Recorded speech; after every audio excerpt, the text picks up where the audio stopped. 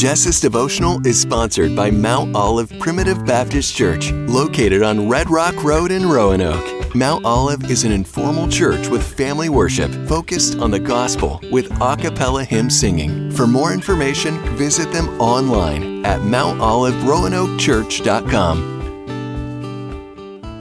We hide a lot behind our smiles and nicely posed pictures on social media. Things like depression, grief, anxiety, and loneliness. I should know. Some days I hide my own grief and anxiety behind a smile and a microphone. I lost my dad several years ago, and the holidays just aren't the same without him.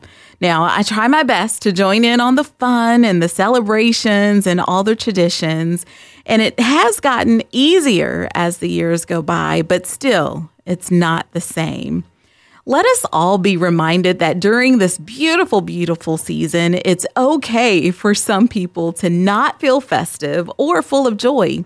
Be mindful of those carrying heavy loads we can't even see, all the things hiding behind brave smiles, and for those who courageously make the choice to get out of bed when it takes every ounce of energy and effort to press on. So, be joyful. Attend the parties and deck the halls if you want to. But if that's not you, be honest about your feelings. It's okay. If you're not into all the parties and activities, do the things that make you feel the most at peace. We all have our stuff or baggage we're carrying. Be there for one another, encourage each other, and remember that this time of year brings about many different emotions. For those who are struggling this holiday season, please hold on to this. It's Isaiah 40:31. But those who hope in the Lord will renew their strength. They will soar on the wings like eagles. They will run and not grow weary.